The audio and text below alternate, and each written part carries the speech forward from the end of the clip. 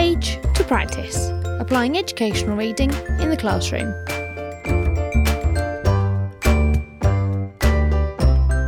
Join in the conversation using hashtag #PagePracticePodcast.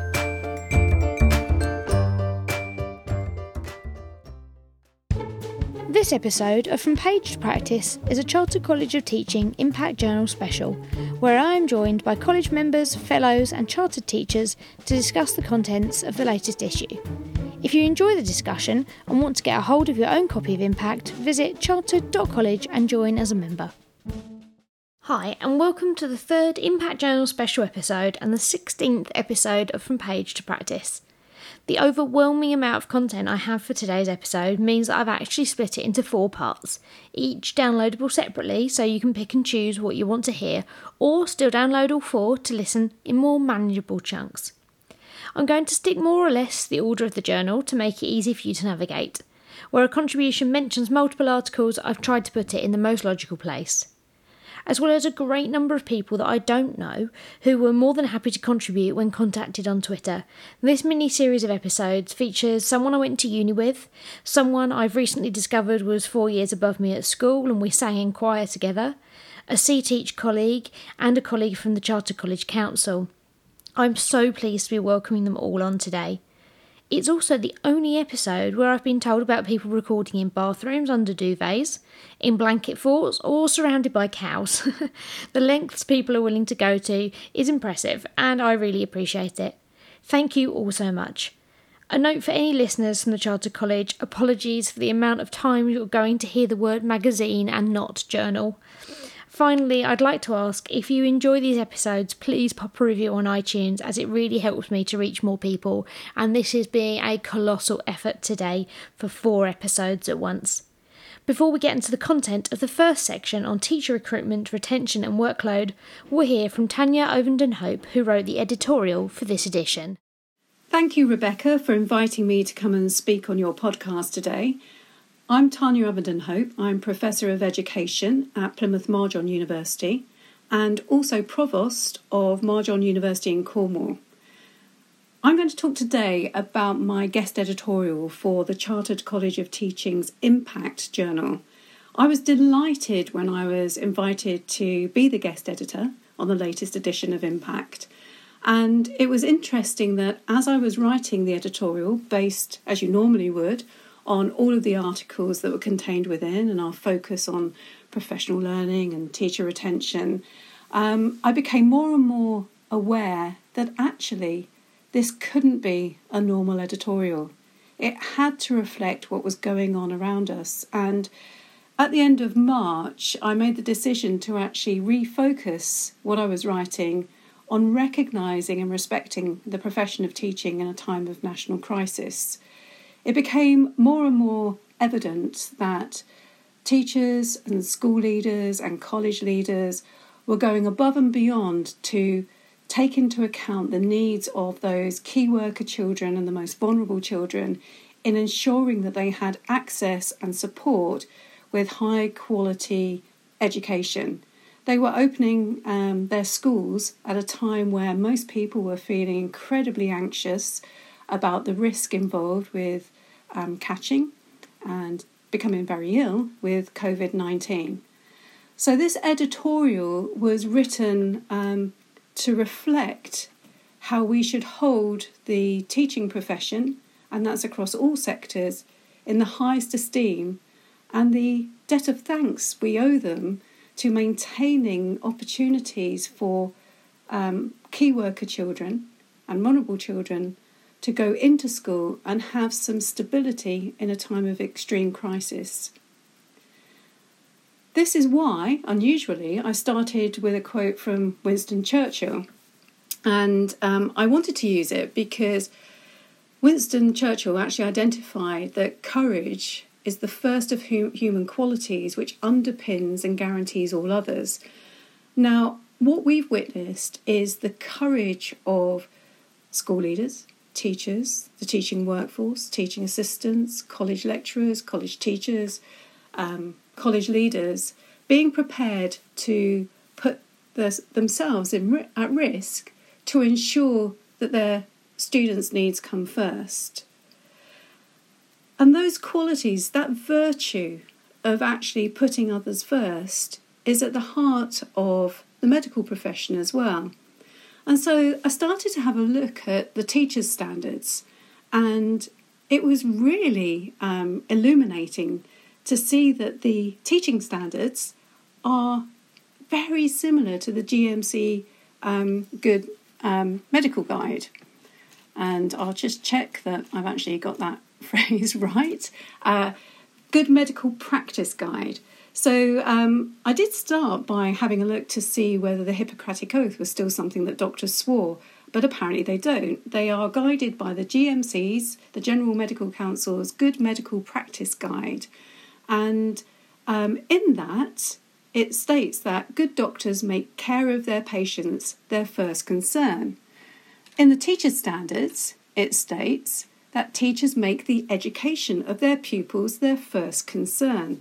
And so the similarity between the two professions jumps out at you right from the start, and you realise that both teaching and medicine has an honesty and integrity that transcends politics and transcends personal needs to ensure that those that we in education have pledged to support, develop, enhance through our own professional development and knowledge and expertise is the same as the medical profession.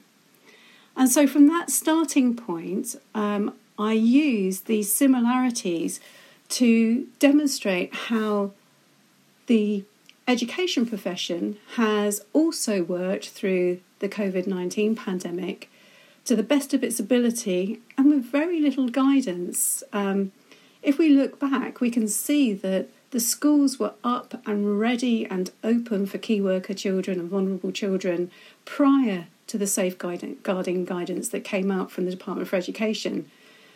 These are expert professionals who know what they need to do, and they were prepared to do it, and they continue to do it.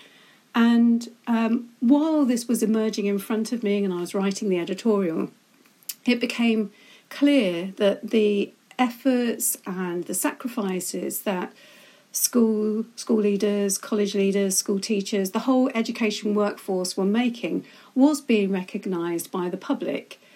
Now, I don't think I'm too far afield when I say that teaching as a profession has come under scrutiny from the public for some time. I think there's a lack of understanding or disconnect between the amount of work that goes on outside of school time and the amount of work that's done in school time, and that school time work being the only perceived work that the public see.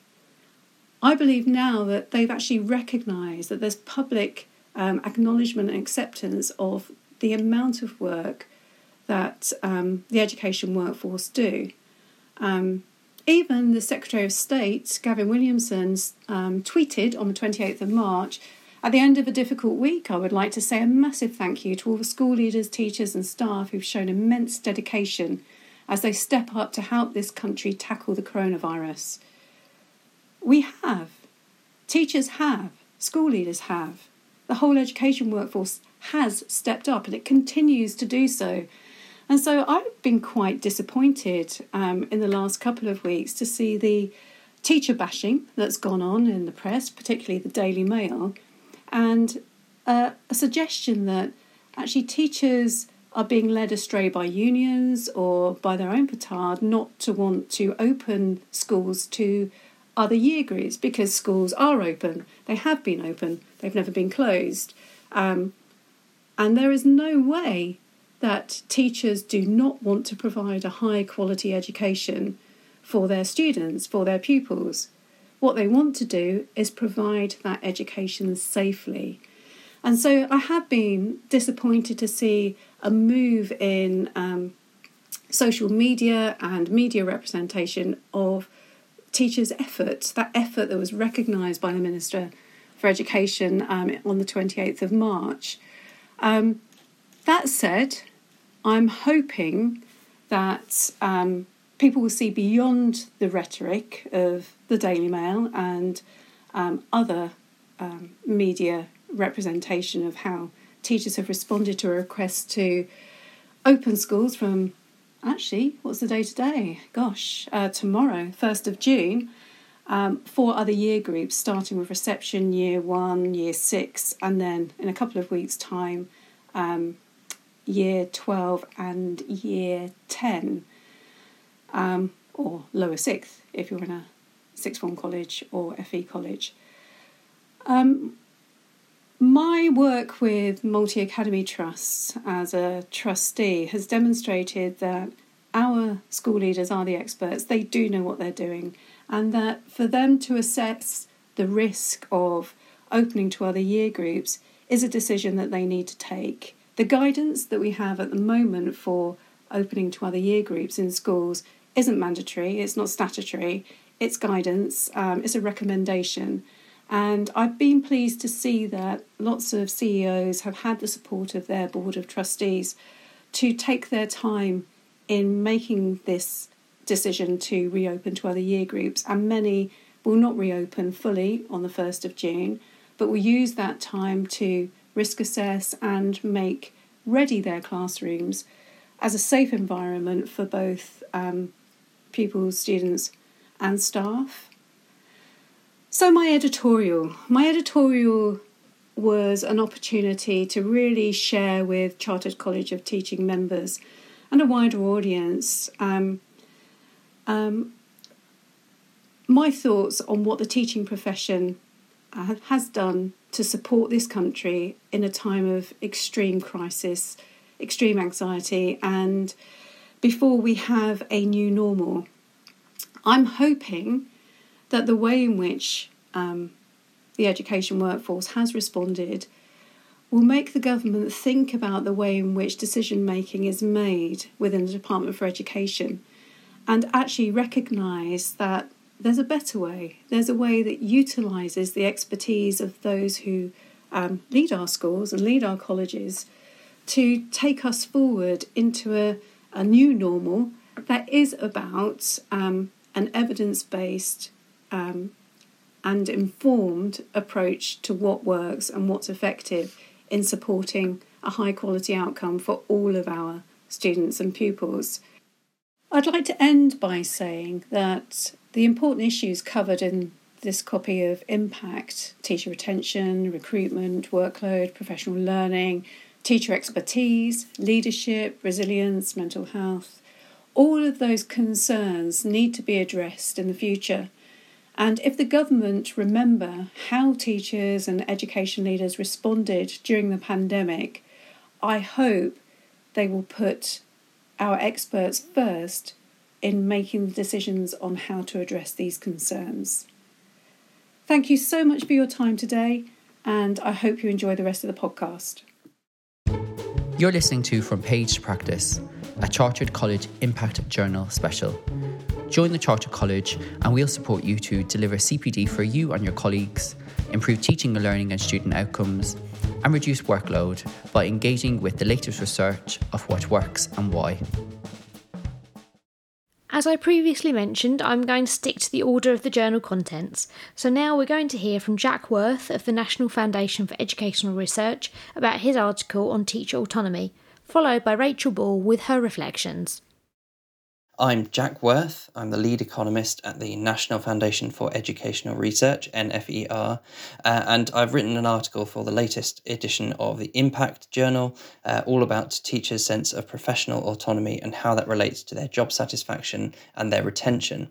So a lot of my work is focused on understanding the factors that relate to teacher retention at the moment, given that we face a huge teacher supply challenge in England in particular.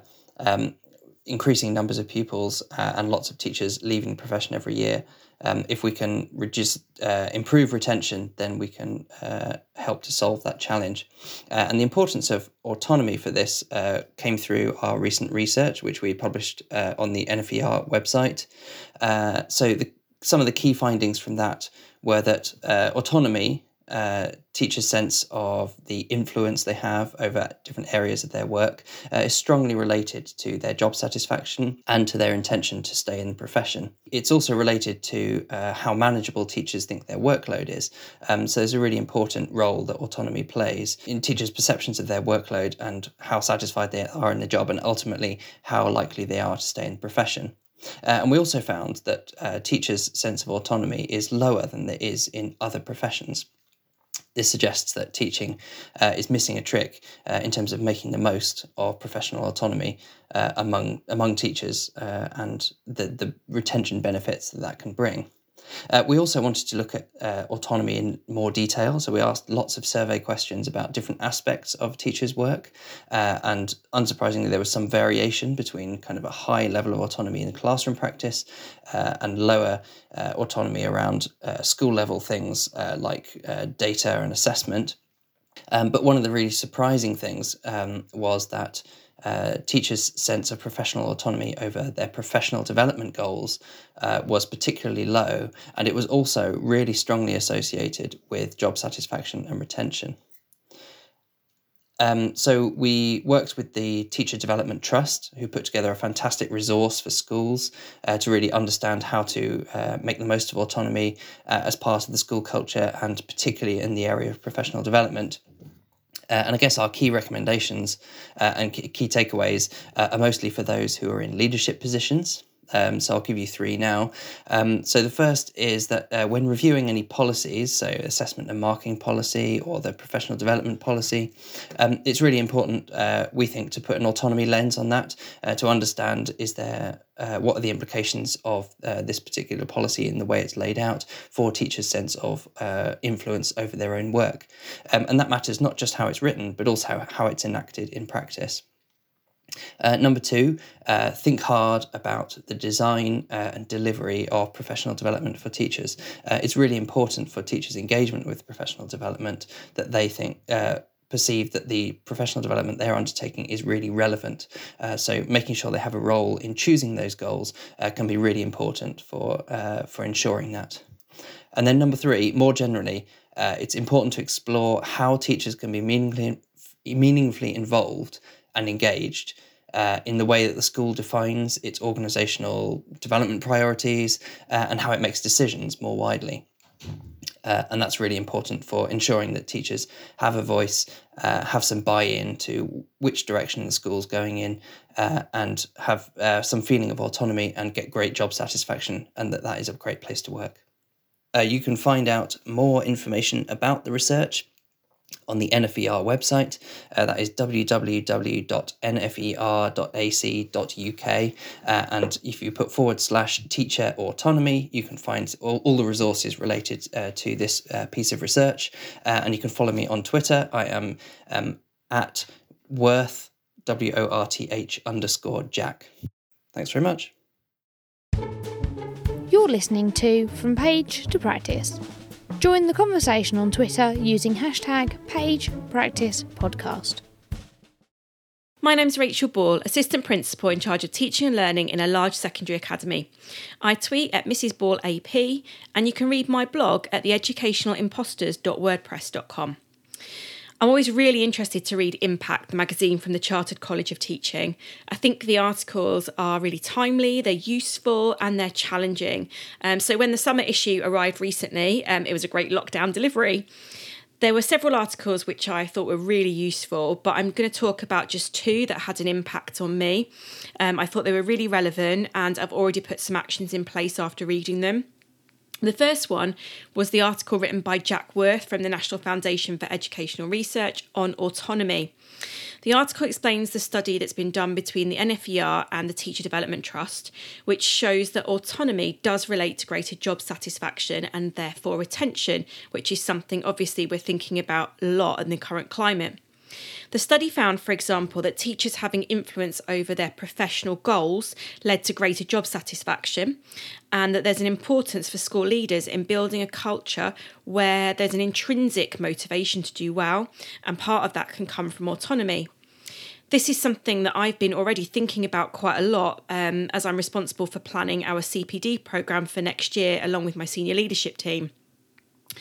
I know that as teaching and learning lead, that there is a foundation of knowledge and priorities that I want all the staff in the school to have, but I also want them to be able to opt into the most relevant CPD for them personally and for their subject teams.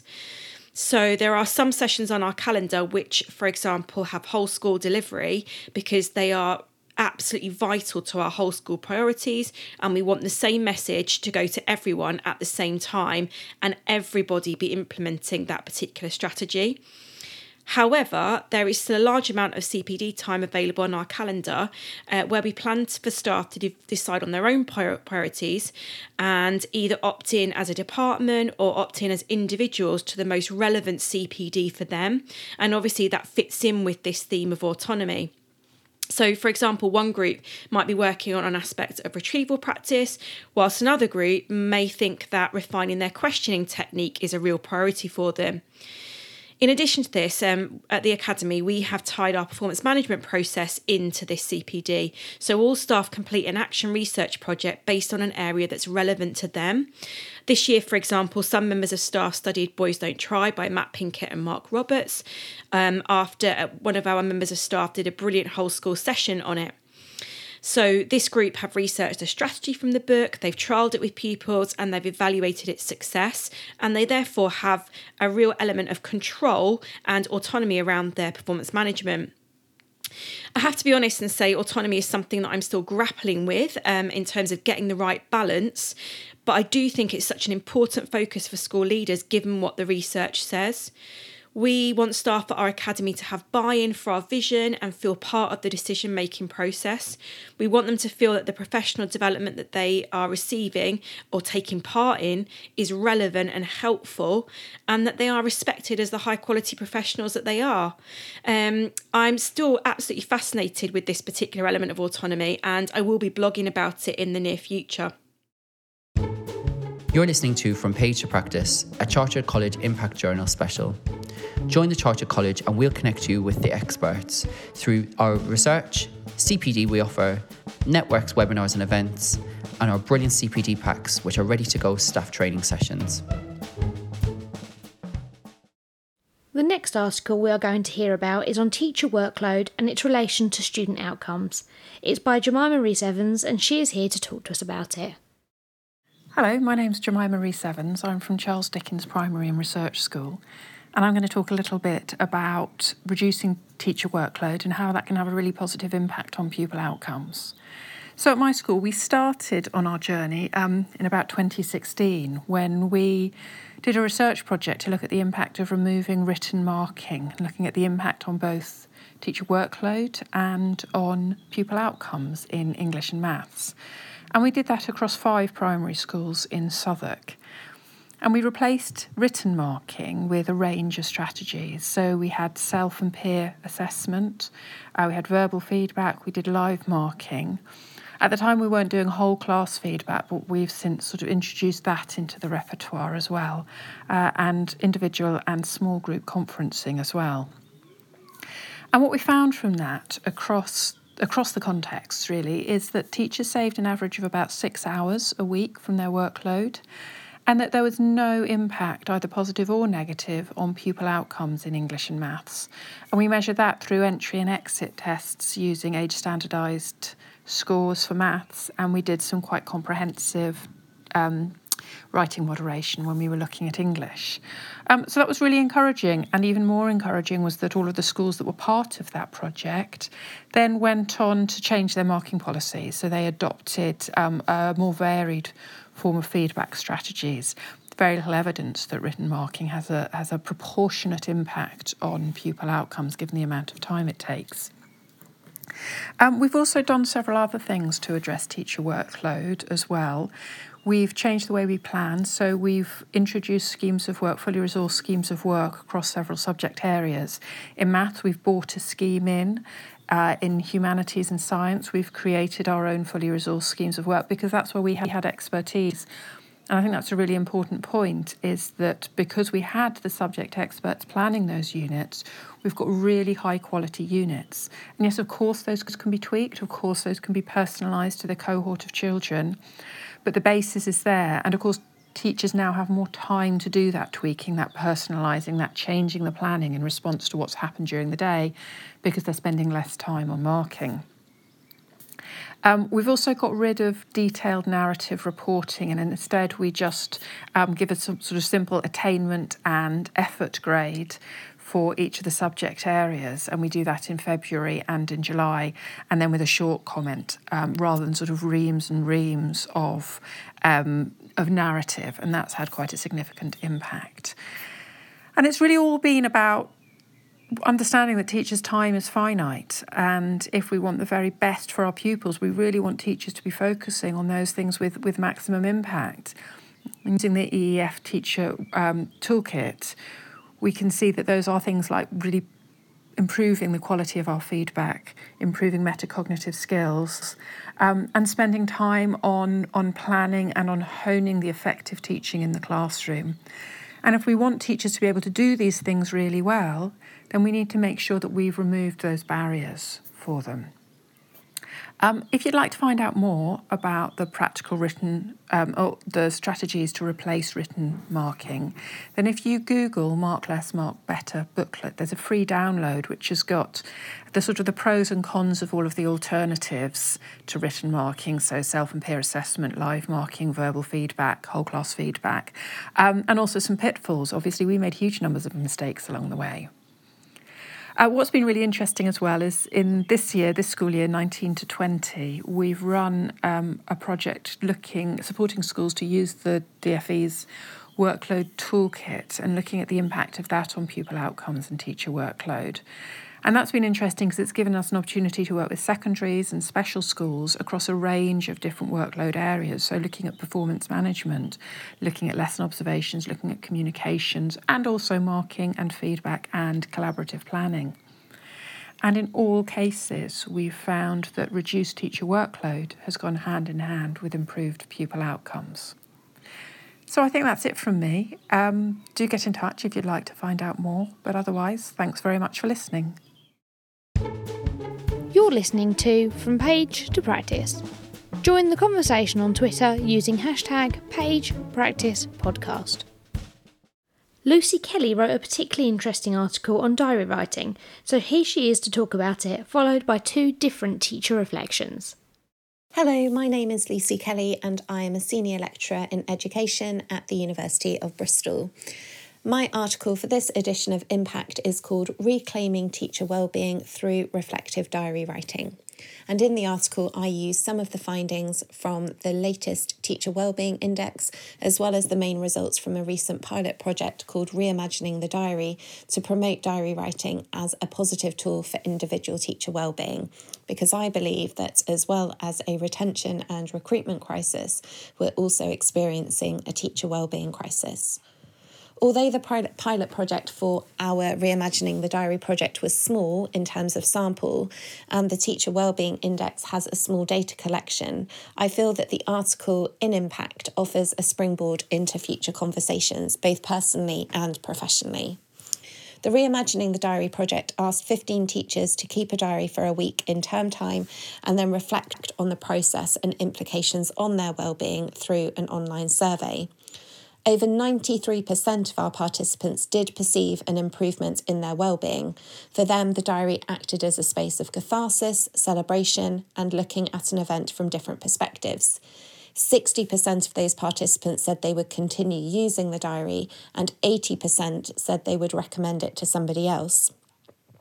In the Teacher Wellbeing Index, workload is cited by 74% as the main reason teachers leave the profession, and work-related stress levels have seriously increased. 74% of teachers also found it difficult to switch off and relax, which was a contributing factor to a negative work-life balance. However, I would suggest, as seen in our project, that diary writing gives individuals time to press pause and give to themselves. As one participant noted, diary writing gave me the chance to talk about myself to myself. In a profession that has no end point and that is always on the go, it's really difficult to stop and to take a moment for yourself, but it's vital if we want to maintain positive well-being both inside the classroom and outside of it. It's also a chance, I would say, to notice and to look at your teaching lives from a different perspective, which might lower those results around insomnia and sleeping. 52% of participants in the Teacher Wellbeing Index reported this, especially if we couple that with the cathartic element of diary writing and it being an opportunity for teachers to download their day onto the page. For those participants using the diary in this way, to download and to reflect on their day, it was quite, quote, a stress buster, according to one of our participants, and they didn't actually see it as another job on their to-do list. It was something that they wanted to do and that they felt bereft if they didn't do it. It also helped those participants to separate work from home. If we go back to the Teacher Wellbeing Index, and 74% of those completing the survey finding it difficult to switch off and relax, then I think we need to think about how we can bookend our days and establish some parameters around work and home. And the participants in our project really found diary writing helpful in relation to this.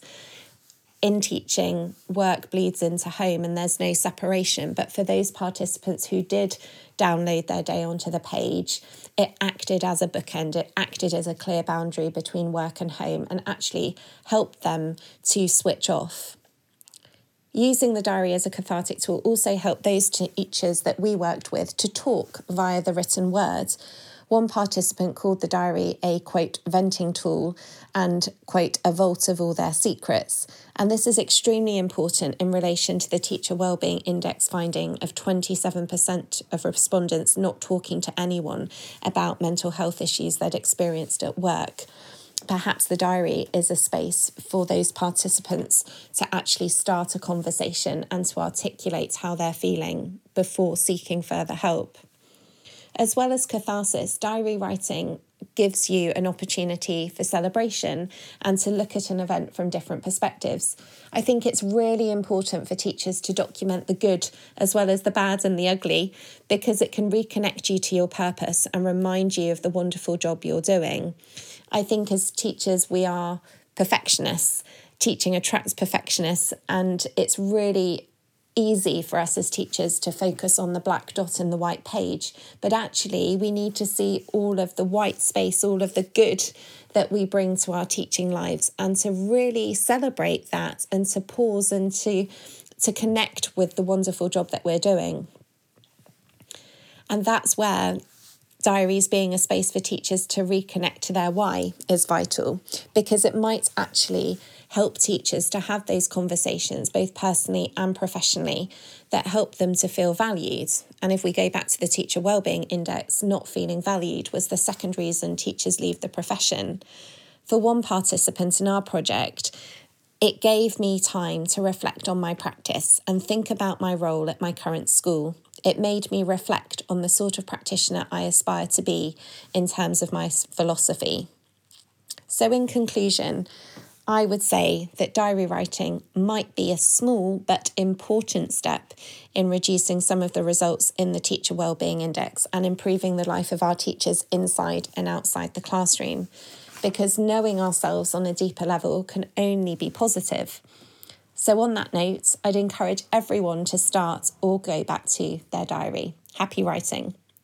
If you'd like to know more about me and the Reimagining the Diary project, then you can follow me at Dr. Lucy Kelly on Twitter. Thank you very much for listening. Bye-bye. You're listening to From Page to Practice, a Chartered College Impact Journal special. Join the Chartered College and help us celebrate the profession to build value and trust amongst the education community and share your voice to shape your profession. My name's Julie Fleming, and I'm the Head of Department for Business Law and Economics and Vocational Lead at Sackville School in East Grinstead. And I wanted to reflect on an article from issue 9 of Impact magazine, Reclaiming Teacher Wellbeing Through Reflective Diary Writing, written by Lucy Kelly from the School of Education at the University of Bristol. This article was set against the backdrop of some concerning teacher wellbeing figures and the levels of work-related stress especially with regard to the number of teachers who are retained within the profession and how those within the profession are managing their work-life balance. This was an area that I have been particularly concerned about as a departmental leader. The article sought to promote diary writing as a positive tool for individual teacher well-being and was based on a small survey of about 15 participants. The diary research project asked mainly secondary school teachers to keep a diary to reflect on the process and the impact that writing a diary had on their well-being. There were some really positive figures from this, with findings of 93% perceiving an improvement in well-being and over 86% of the group advising others to keep a diary, which suggested to me that initially this finding seemed like a positive idea. I did note, though, that the article went on to say that 60% said would continue with the practice, perhaps a little lower than some of those other figures, suggesting that there could be some issues relating in doing it. My initial concern would be the problem of time. Where would I, or those that worked with me, find the time to write a journal? And would this journal writing add more to that work-related stress as an additional piece of work to do? In the article, they talked about it being an opportunity to press pause, to allow some me time or to slow down and allow reflection. The article referred to writings from Godley, who talked about that noticing principle being within that thought process of noticing what was happening around you, and talked about the therapeutic benefits of this reflection process. And I could see that this was potentially something that we could benefit from. I was even quite inspired by the idea that it might stimulate future conversations about people's aspirations as they began to reflect upon why they were doing the roles and where they perceived their careers going. So I could see some really positive points coming further. The conclusions drawn in the article that diary writing could reduce some of the results of the Teacher Wellbeing Index and improve lives suggested that this would be worth some kind of implementation and practice. So I wondered how I could do this. As a mentor of new teachers within the school, we do encourage teacher trainees to reflect and write a journal about how their lessons are going. So I didn't feel it would be too much of an obstacle to overcome by asking those to continue this process and see the benefits that they had seen initially through it. And I felt that having these journals would allow us to have conversations and discussions as a team about some of our more personal insights, taking away the day-to-day teacher pressures and looking in a more holistic way. I have a colleague who's been writing a journal for years. He finds it very helpful to reflect upon previous journals and where the pinch points were in the academic year. Where did he experience the most stress? And to see that there are often rhythms, and that from those moments when we feel most stressed, we can see in the future that things will become less stressful. In terms of implementation, I think the simplest way would be just to replicate this 1-week trial in a small group with a small number of people to sort of think about for 1 week, can they reflect upon what they are feeling and experiencing in their work to make it more widespread in the future. One of the things that we do is we print planning diaries for our teachers. Is this something that could be added to the end of a page so that people who wanted to continue with the process could use a simple reflection, looking back at a day or a week of teaching and see how that could help them? But I would feel the most important element is to allow those in the department time to do this, to suggest that actually this would be a good use of their time after school in order to reflect and go through this process. Without the time, I don't think it could be as successful. In order to help me implement this, I'll probably be looking at one of the references from the article as something to look at, and that would be Hayes's Write Yourself Positive, The Art of Positive Journaling. I feel using this literature will help me understand how to model this diary writing to a team. With teacher wellbeing being so important alongside things like mental health awareness and the pressures that we are now having under the current restrictions, this could be a good opportunity to take this project forward. Although I am concerned that some of my journal will be less Samuel Pepys and perhaps more Adrian Mole. Thank you for listening. You're listening to From Page to Practice. Join the conversation on Twitter using #PagePracticePodcast. Around the time that my mother passed away, I was advised to write a journal or diary by a counsellor to help with my well-being. So I read with interest the article in the latest Impact magazine called Reclaiming Teacher Wellbeing Through Reflective Diary Writing. When I was writing my own diary or journal a few years ago, I only wrote a few entries. I'm not actually sure if it did much good, but it gave me something positive to do. I recently found diaries written just before my teen years. They were very formulaic, no reflection whatsoever. So I've had 2 attempts in the past to write a diary. I'm not sure they did much good to my well-being. During my PGC, I was encouraged to reflect on almost everything that I did, not in diaries per se, but in various forms to make sure we were reflecting what we were doing and what we were observing. As an NQT, I still needed to reflect a lot, but had even less time to do it. There were more pressures, more need for time out to reflect. I noticed that in the article in the Impact magazine it says that this is one of the barriers to keeping a diary. Just before Christmas last year, I was signed off for 6 weeks due to mental health issues and consequently resigned from my post as a teacher. I'm now a supply teacher, or at least I was before the lockdown, and I'm still an NQT. I often have gaps between my supply gigs, and this would be the perfect time for me to reflect in a diary. Lots of my days as a supply teacher have ups and downs, and on my journey home I probably tend to focus more on the negative things of the day. Keeping a journal, or at least thinking about keeping a journal, might help me to reflect on the positives, and of course I'll be able to learn from each of those. My reflective diary entries might also help me to provide evidence for my Welsh teaching standards as part of my NQT induction. So all in all, I think that keeping a journal in the future would be a useful thing for me to do. I just hope that I can find the time and motivation to do it. You're listening to From Page to Practice, a Chartered College Impact Journal special. Join the Chartered College and we'll support you to deliver CPD for you and your colleagues, improve teaching and learning and student outcomes, and reduce workload by engaging with the latest research of what works and why. The final article of this episode is on teacher wellbeing, so I'm very pleased to be welcoming back Kat Howard, author of Stop Talking About Wellbeing, to give her reflections on the article. Hi, my name's Kat Howard. I'm an assistant principal at an all-through school in Northamptonshire. I'm also author of the book Stop Talking About Wellbeing, a pragmatic approach to teacher workload.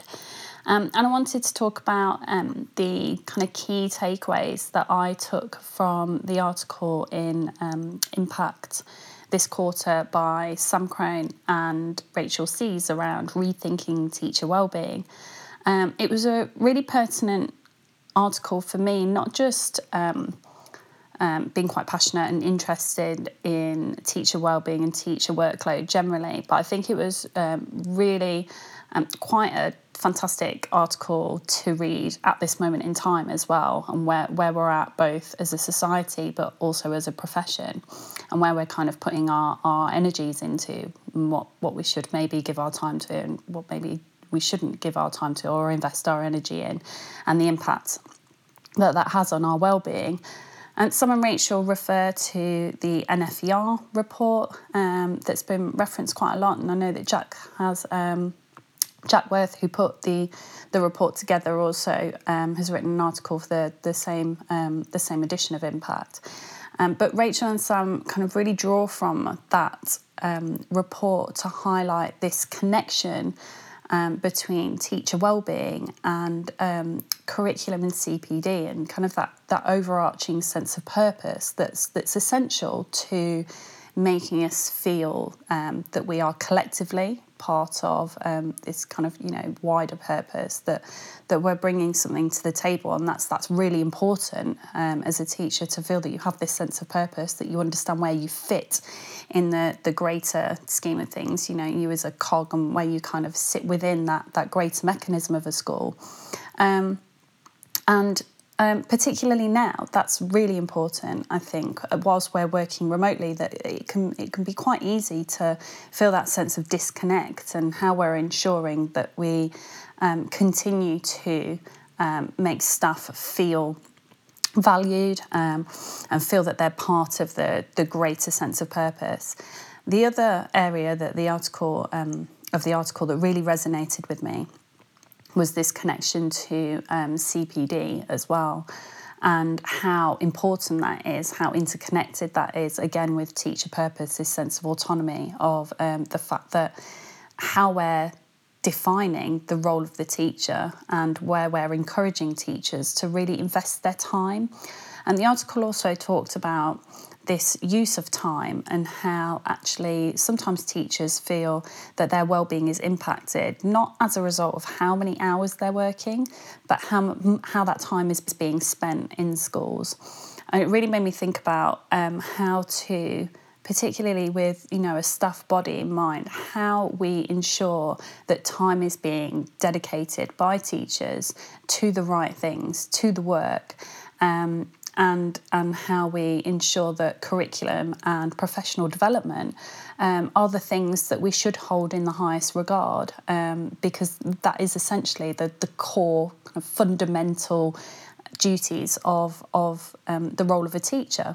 So there's loads to kind of take away and think about with that article, but it really made me think about how we not just encourage teachers to do that in a business as usual sense, but how we ensure that we maintain that while we're working remotely, while things may feel slightly more disjointed, when external factors are going to be really quite ever-pressing for teachers on their own well-being, and how we kind of mitigate for that, and how we support staff moving forward. So loads to take away from that article. Definitely well worth a read.